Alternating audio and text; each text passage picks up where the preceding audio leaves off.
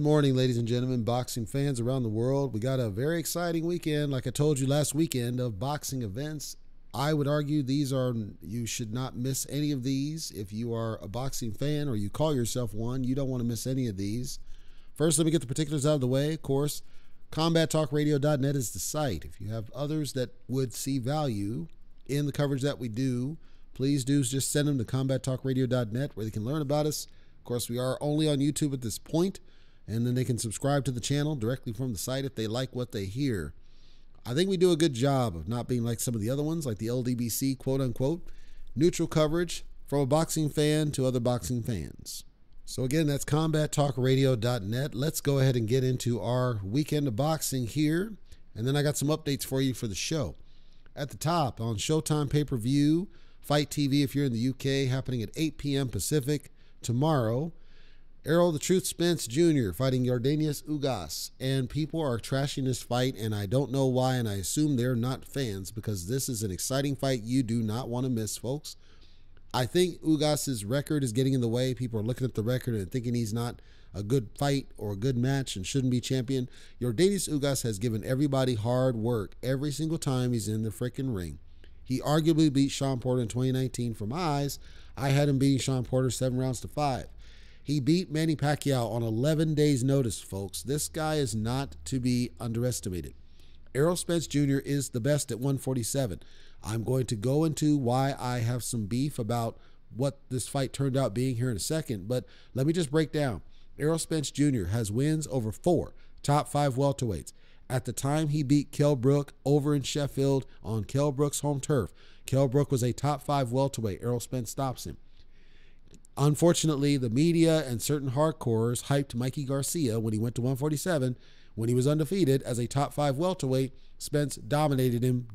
Mikey didn't win a round, fist pumping though he was. That's a top 5 welterweight because the media said he was. I didn't agree it, but it is what it is. Errol Spence Jr. beats Shawn Porter for the WBC welterweight title. It was a close fight. Spence gets the drop. That's the real linchpin. The bottom line is Spence gets his hand raised against a top 5 welterweight in Shawn Porter, and then gets the car accident and comes back off the car accident, fights Danny Swift Garcia, another top 5 welterweight at the time, arguably washes him 8 rounds to 4. Errol Spence Jr. has wins over 4 top 5 welterweights. He is #1 in the division. I don't give a damn what the ring has to say about it, and here I'll get to that in a second. Josesito Ugas on the other side has given everybody hard work he's been in the ring with. Errol Spence is not going to have an easy night against this guy. I don't see that. I see that this is going to be tough for Spence, and we're going to need to see some adaptation from Spence in his game, and I suspect we'll see this. If I'm advising Spence, I'm telling Spence, go to the body on Ugas, beat the body like you did against Carlos Ocampo. Don't try to headhunt Ugas because Ugas seems to excel when guys try to attack his head. I don't know why that is. We saw it against Manny Pacquiao. Every time Manny would throw that combo to try to come in, Ugas just took the fire and then threw a shot to Manny to get him to reset over and over again. Will that happen to Spence? No. I'm saying that Ugas seems stylistically to excel when people are attacking him upstairs. But I think Spence has enough in his body work to make Ugas respect him more than he would off the jump. So I expect this fight's going to be, Ugas is going to have some really solid moments early. I think Spence is going to make the adjustments. I like to see him go to the body because normally my head tells me this is going to go to a decision. I think it's going to be a close decision or 8-4 for Spence. I hope not. I hope that Spence is able to do enough to stop Ugas or knock him out. I'm skeptical he can, but I'm hoping he does, to send a statement. For those that don't know, I'll repeat it again. Ugas arguably beat Shawn Porter in 2019. Ugas dominated Jamal James when nobody thought that he could. Okay, and then Ugas beat Crawford in the AMs. Put all that together, and Josesito Ugas is a solid fighter that I think people are underestimating, and that's unfair to him, and it's unfair to you if you're a real fan to sit there and say that Ugas doesn't have a chance. Ugas has a hell of a chance. Ugas has a very solid chance. Do I strongly think that Ugas is able to beat Errol Spence? My head tells me no. My head tells me that, unfortunately, Spence is going to be too much for Ugas just because it's Spence. However, Ugas could very well go in there and prove me absolutely wrong, and I hope he does. I truly hope that the guy is able to pull it out and, shock the world, because what that's going to do is it's going to set up a great fight against Terrence Crawford for full unification at some point in the future. Now, here's my issue. Here's what I got as a problem with the situation with Crawford. As we know, Crawford, to use Spence's term, can't sell at a family dinner. So we know that. Crawford can't sell. Ugas can't sell on his own either. The fight with Pacquiao did not sell big numbers. So if you put Crawford in there against Yordenis Ugas, we're not going to see a very exciting fight. And so I'm not sure that it moves the needle for me.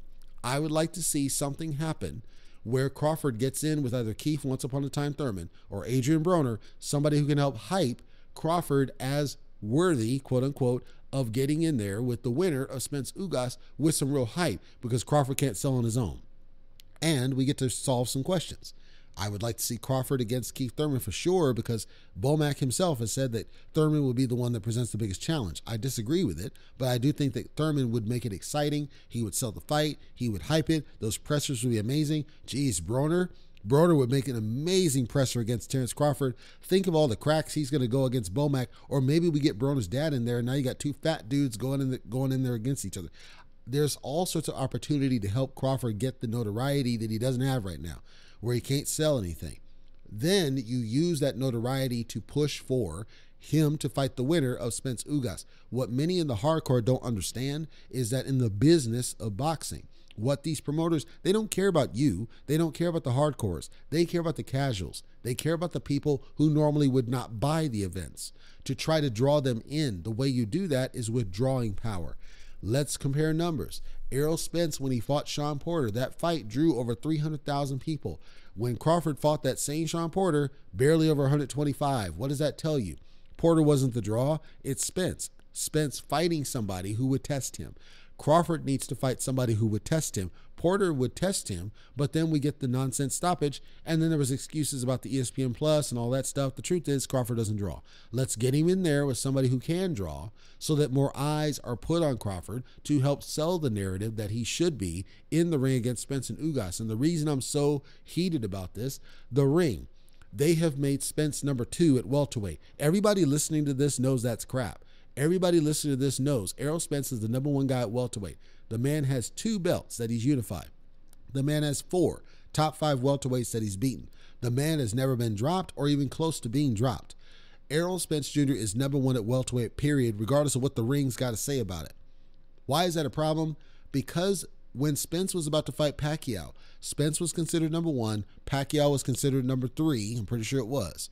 The ring came out and said, yep, we're going to make this lineal. We're going to make it for the ring because it's the number 1 and number 3. And by their own rules, if the number 1 and number 2 can't make a fight happen, but number 1 and 3 do, we're going to bring back the ring and make it for the ring. And then by definition, whoever holds the ring is considered widely lineal champion. So that was going to be on the line. Spence gets injured. Pacquiao goes to fight Ugas. Spence is still number 1 at this point. Ugas was not even, I don't even think he was number 5 when he was about to fight Pacquiao. He was ranked, but he wasn't anywhere up there. Ugas washes Pacquiao, retires him from the business. Spence is now in line to fight Ugas. Crawford fights Porter. Kenny Porter stops his son. Crawford didn't stop Sean Porter. Kenny Porter stopped his son. Arguably, Sean Porter was winning that fight leading up to the 10th, because for the first 6 rounds, Crawford was just on the defensive. He was trying to counter instead of being aggressive on the attack because he knew he'd get dropped by Sean Porter. So that's fine, but Porter arguably won 5 of the first rounds. So already he's down on the cards, and Crawford was rebuilding, Bomac screaming at him in the corner to not play into Sean Porter's strengths. Crawford calms down. He's able to land the shots that drop Sean Porter. Sean Porter loses focus.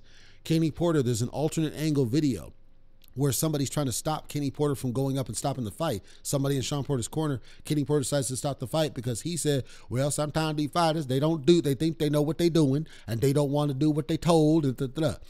Whatever. The point is, Kenny Porter stopped Sean Porter, not Crawford. Regardless, the ring took that 1 win against the top 5 and said, okay, Crawford's number 1 in the welterweight, knowing it's bullshit because Spence has 2 belts and he's beaten 4 top 5 welterweights. It's not close. So fuck the ring for what they did, which took away from both these guys, Spence and Ugas, the opportunity to compete for the ring title and be regarded the initial lineal champion. Fuck them, because what they're doing is they're favoring Crawford off 1 win And by the way, it was not even Crawford that got that stoppage. It was his dad. And by the way, Shawn Porter had 2 bad hips going into the fight. Like, it's all this nonsense. Spence beat 4 top 5 welterweights. You can argue that Kell Brook was damaged and all this other crap. Kell Brook was winning that fight before Spence pulled it out. So let's stop that nonsense. With Danny Swift, he was still top 5, even though he'd taken losses. He had only ever taken losses to the best in the division. Danny Swift was still top 5. Shawn Porter was WBC welterweight champion and gave everybody hard work leading up to that. Even Ugas had hard work dealing with Porter. It was close. It wasn't like a dominant win or loss. Errol Spence is the top guy in the welterweight. I don't care what Ring has to say about it. Fuck him. I'm not going to regard it. I'm saying he's the top guy in the division. To me, this is the number 1 and arguably number 2 at 147 because of who they've been in the ring with. That's the key. It's not the eye test, which is what Crawford is right now. Crawford needs more signature wins. He needs, I say, yes, I'd love to see him against the winner of this, but we got to sell it. We got to sell it. We got to make it worth it, because here's the problem. Spence is going to want a payday if Spence wins. Ugas will want a payday, but probably not as much, but I would suspect he would demand more money to fight Crawford than he would if he were anybody else. Crawford, we already know what he is. Bob Arum was tossing $3 million, $4 million at him. I think he made $6 million for Porter. He's going to want major paydays. You can't make that money unless you draw casual fans. That means that they both have to sell. They both have to sell the fight. They both got to do their parts, bringing their 2 fan bases together. Crawford doesn't have a wide fan base. No matter what Top Rank was trying to do, and Christina Poncher and everybody else trying to hype him up, it didn't work because he didn't barely sell against Shawn Porter. And that's Shawn Porter, who's one of the most popular, liked fighters in the business. Even with that, he still couldn't draw a big crowd. So we need to get Crawford in there with somebody who can draw. I know the hardcores don't like the Blair Cobbs of the world, but say what you will about him. He sold that damn fight against Rocha. As a result, people tuned in. Yes, he got his ass kicked. It didn't matter. We need that drama. We need characters. We need people that stand out in the crowd. Spence can sell at the stadium all he cares to, but in order to get the paydays that both guys would need if Spence were to win, we need Crawford to draw a crowd himself. The way we do that, get him in there with Keith Once Upon a Time Thurman. Get him in there with Adrian the Problem Broner. That's fine. Boots Ennis ain't going to move the needle. Boots Ennis, I'll get to him in a second just to chat about it because Van Heerden is the cross. Boots Ennis ain't going to move the needle. I know that hardcores like him and all that. He can't start a family dinner worth of nothing. Nobody knows who he is. Let's get him out of the narrative. I'm saying we need somebody who can sell to get Crawford against, that can sell the fight and make casuals excited to see the fight in the first place. Then it's Crawford's job to keep those fans following him. Right now, he doesn't have the character. He doesn't want it.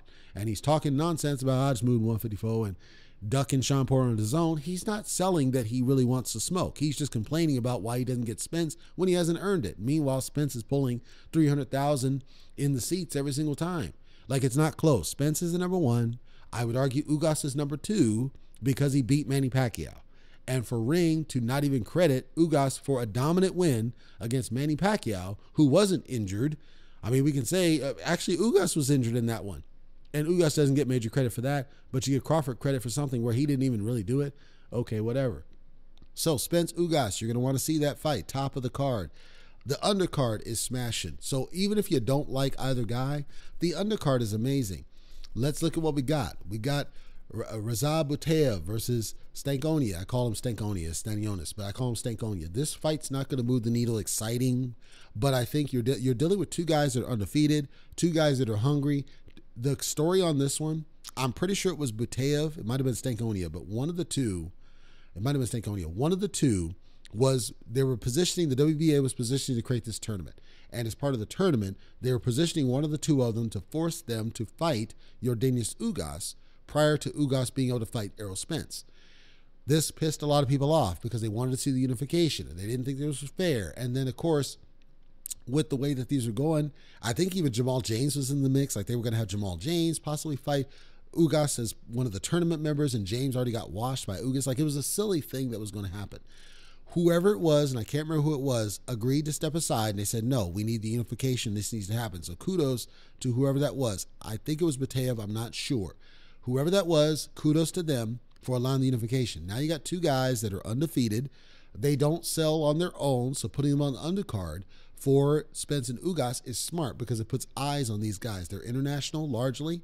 They don't have a United States presence. They don't have awareness. If I had to guess, I think this is going to be one of the most exciting fights is Butaev and Stanionis, because I think they're going to be so hungry for being that next guy in line to fight for the unified, especially when, you know, Spence or Crawford or Ugas, whoever leaves the division, like Danny Swift's talking leaving the division. Keith is still there, but not. You're like, they're seeing that, okay, there's an opportunity for these young guys, these young upstarts to possibly come in and make some noise. I think those two are going to be hungry. I think they're going to be fighting hard to prove that they're here and that they're worth your time. And what better event than using Spence's notoriety, his star power, to give them some exposure. Kudos on that one. Also in the welterweight, Cody Crowley, who's undefeated, coming out of Canada. He's fighting against Josesito. Josesito Lopez, everybody will remember, is the guy that damn near stopped Keith Once Upon a Time Thurman. However, Josesito Lopez is one of those, he's on the decline, clearly. He's a solid fighter. He's a durable fighter. He's there. He's game. Everything else. He's a good test for Crowley. Crowley being undefeated. I don't think Crowley, from my perspective, and this is just me, I don't think Crowley has ever stepped up to somebody like a Josesito. I think he's been largely protected in who he's fought in the past. That's me. The biggest one I can think of was Abdukakarov. And Abdukakarov, that was a shocker. Don't get me wrong. Abdukakarov at one point was being positioned as the mandatory for IBF for Errol Spence. And people were chatting about Abdukakarov at eye test. Crowley washes him. So that would be the biggest thing I see for Crowley, is the fact that he was able to do that. But was that really about Crowley, or was that about Abdukakarov? I suspect it was really more about Abdukakarov not being as good as people positioned him to be, and he was like eye test, kind of like Bully Bektemir. That's my theory, and I'm going to stick to it. I'm not saying Crowley's not a good fight. I'm saying that I suspect that this is going to be a good test for Crowley and where he really is, whether Josesito is going to be able to do to Crowley what he was able to do to Keith Once Upon a Time Thurman. In lightweight action, Isaac Cruz makes his return against Yuriorkis Gamboa. People are trashing this fight just because it's Gamboa, and look, Gamboa is older. This is true. No, he's not the same guy he was in his prime. That's true. No, he's not the same guy that wobbled and bambied Crawford. Yes, that's true. He's still game. He's still there. He's still a fighter, and he's a warrior, and we should celebrate him. He will be on Lifeblood one day. I guarantee you this. The thing with Gamboa, he still has aspirations of being a champion. I think the hardest thing with Gamboa, something changed with Castellanos. That was the fight where he quit. And I don't know what it is that went off with him. Maybe he had some personal issues or something else. It seems like he's kind of reinvigorated himself and he's fighting harder, but at the same time, the decline is clear. When he fought Tank Davis, Tank was distracted. He was looking at crap in the ringside, and he was barely there, leaving himself open. He was barely defending himself, and Gamboa wasn't able to capitalize. And then when he fights Haney, like, he had moments, but Gamboa wasn't even there. So class-wise, we know that Gamboa skill-wise would have washed many of these guys in his prime. So we don't know if it's his age or motivation. We don't know. But Gamboa's still a name. He has a following. He has people that support him, and they realize that he's a warrior. He's going to go in there, and he's going to do the best he can, even in loss, similar to what Mayorga was before he retired. I don't think it's fair to trash Gamboa or Isaac Cruz for this fight, because you're dealing with two guys that are going to try. And I think this is going to be a war. Now, I suspect Isaac Cruz, we're going to learn something about him in this one. Because if Isaac Cruz, what I expect should happen is Isaac Cruz stops Yuriorkis Gamboa sometime inside 9 rounds. I suspect that to be the case. However, what could also happen is that Isaac Cruz gets exposed by that same Gamboa if Gamboa is hungry enough, and stylistically, Cruz does leave himself open to certain shots. Like the way his style presents could create opportunities for Gamboa. Its speed's going to be the differentiator. Is Gamboa fast enough to land something? And then if he is it going to be something that Cruz doesn't see that takes him deal with him?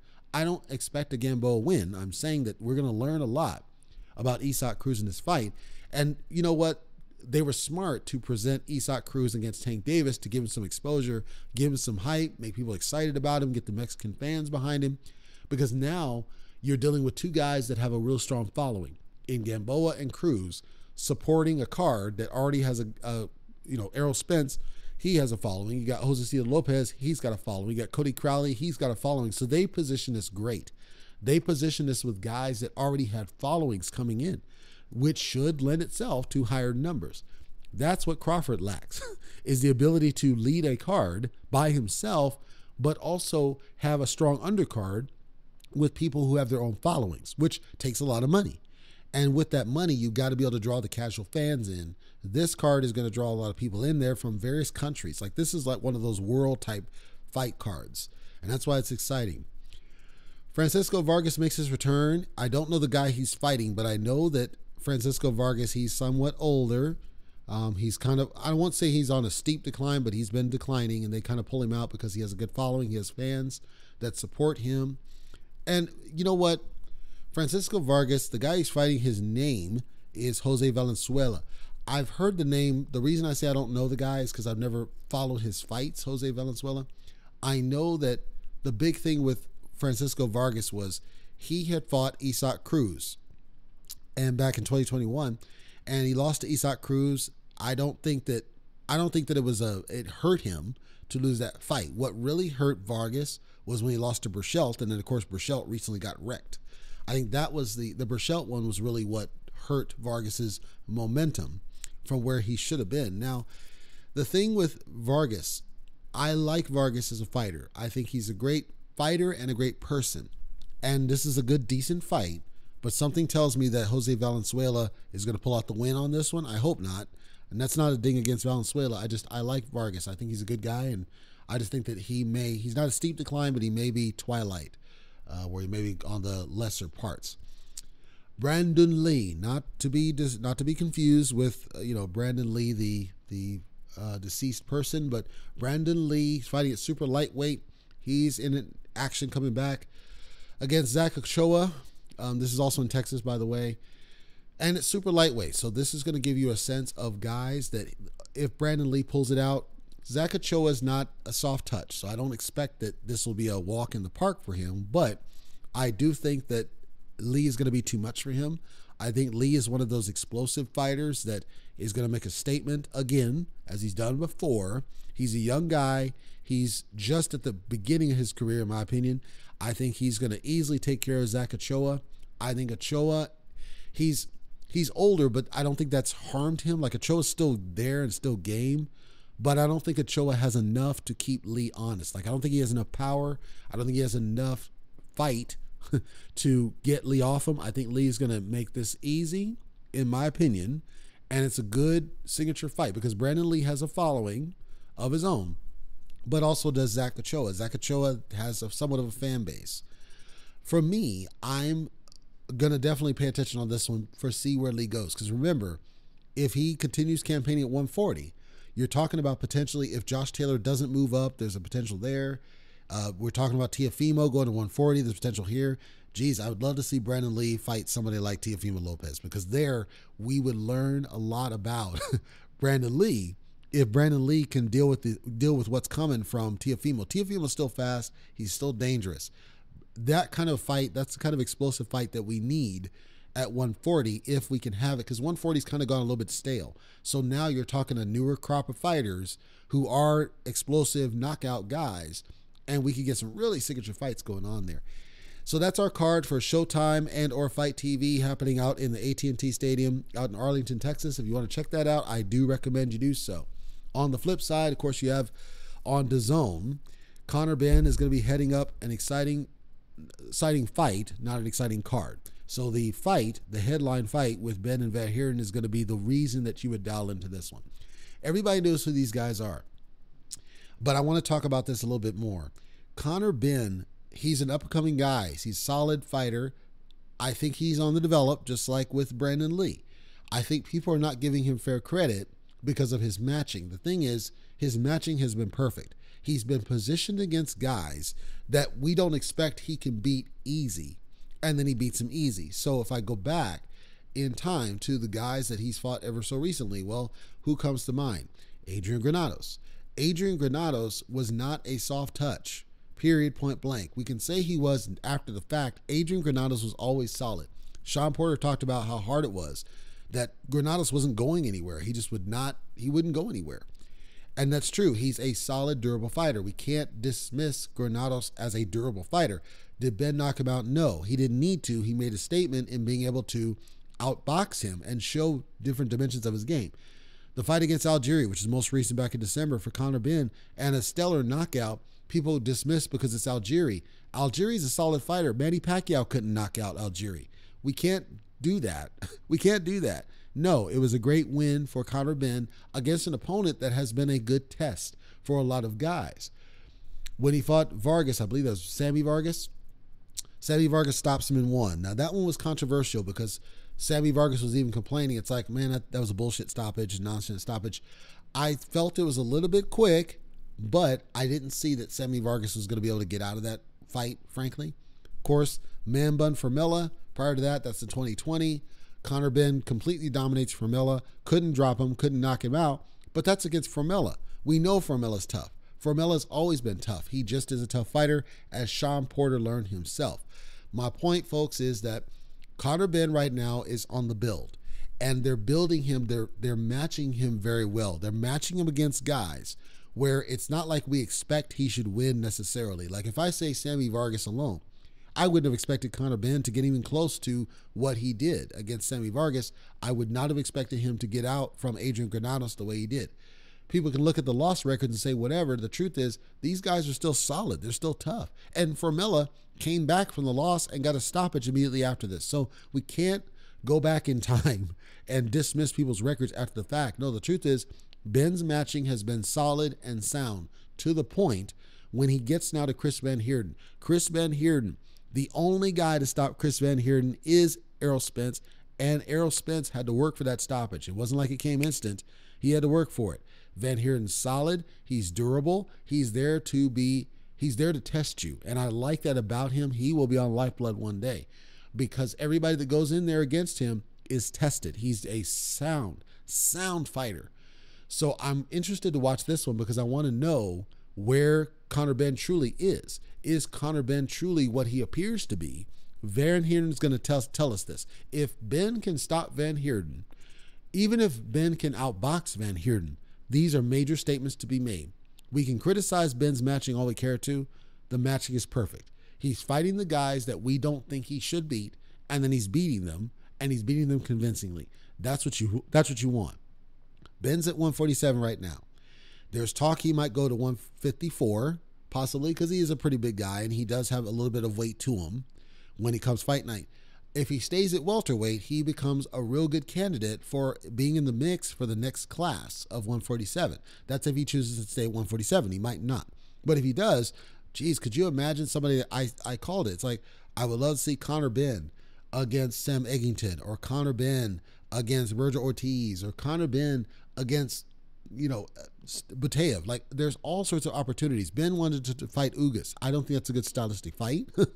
I don't. I think it's an ugly fight. But I would like to see Benn against Crawford, and Benn can sell. He can sell out an arena. He can sell. He's got a fan base. The problem with the Benn and Crawford is I doubt Crawford would want that fight, because I think Crawford, if that fight were to happen, they'd have to do it in the UK because that's where Benn fights. And Crawford has adamantly refused to go overseas because of what happened with Ricky Burns, where Ricky Burns took him the distance because the ref kept him honest. So it's too bad, because I would love to see Crawford. That would be a great fight to get Crawford more eyes on him, is if he was willing to stop ducking overseas, go overseas to the UK, make a statement against Conor Benn. Could you imagine how huge that is? Automatically, everybody would be screaming for a Spence fight next or an Ugas fight next, but he has to be willing to get out of his comfort, and he's not. So we'll see where Benn goes, but the Van Heerden fight that's going to happen tomorrow, it's going to be exciting to watch that one, to test. It's really a test of Conor Benn. That's not a ding against Van Heerden. It's a test of Benn, because Van Heerden is going to test this man. That's what we got for the weekend. And I'm telling you right now, April's going to be stacked. Just a quick breeze, and I'll get on it when those come. Next weekend, Yoel Diaz Jr., son of Yoel Amastapet Diaz, is coming back next weekend. John Casimiro, Paul Butler, Tyson Fury, Dillian White on the next weekend. Katie Taylor, Amanda Serrano, that's a mega fight for Undisputed. Oscar Valdez and Shakur Stevenson, that's a huge test for Shakur. Canelo Alvarez, the pound-for-pound king, against Dimitri Bivol, that's happening. Maurice Brady's currently the top guy at the cruiserweight division. He's coming back for a fight. Jermell Charlo and Brian Castano, the rematch is worth watching. The bizarre return of Sergey Kovalev. Floyd Mayweather and Don Moore is an exhibition that's actually going to happen in Dubai, apparently on a helipad somewhere on top of a building. That's happening in May. So now we're in May. Learaga coming back. David Benavidez is coming back. Bubu Andre is coming back. Buatsi's coming back. Tank Davis and Raleigh, the grudge match that people are trashing. I think that's going to be an exciting one to watch. Stephen Fulton, Kambosos and Devin Haney. Now we're in June. Inoue and Daenerys rematch. Jamel Charlo and Saleki. That one's going to be a good test type fight. Ray Vargas comes back, and then Andy Ruiz, who disappointed people, is fighting in July against a guy, Tyrone Spong, instead of Luis Ortiz.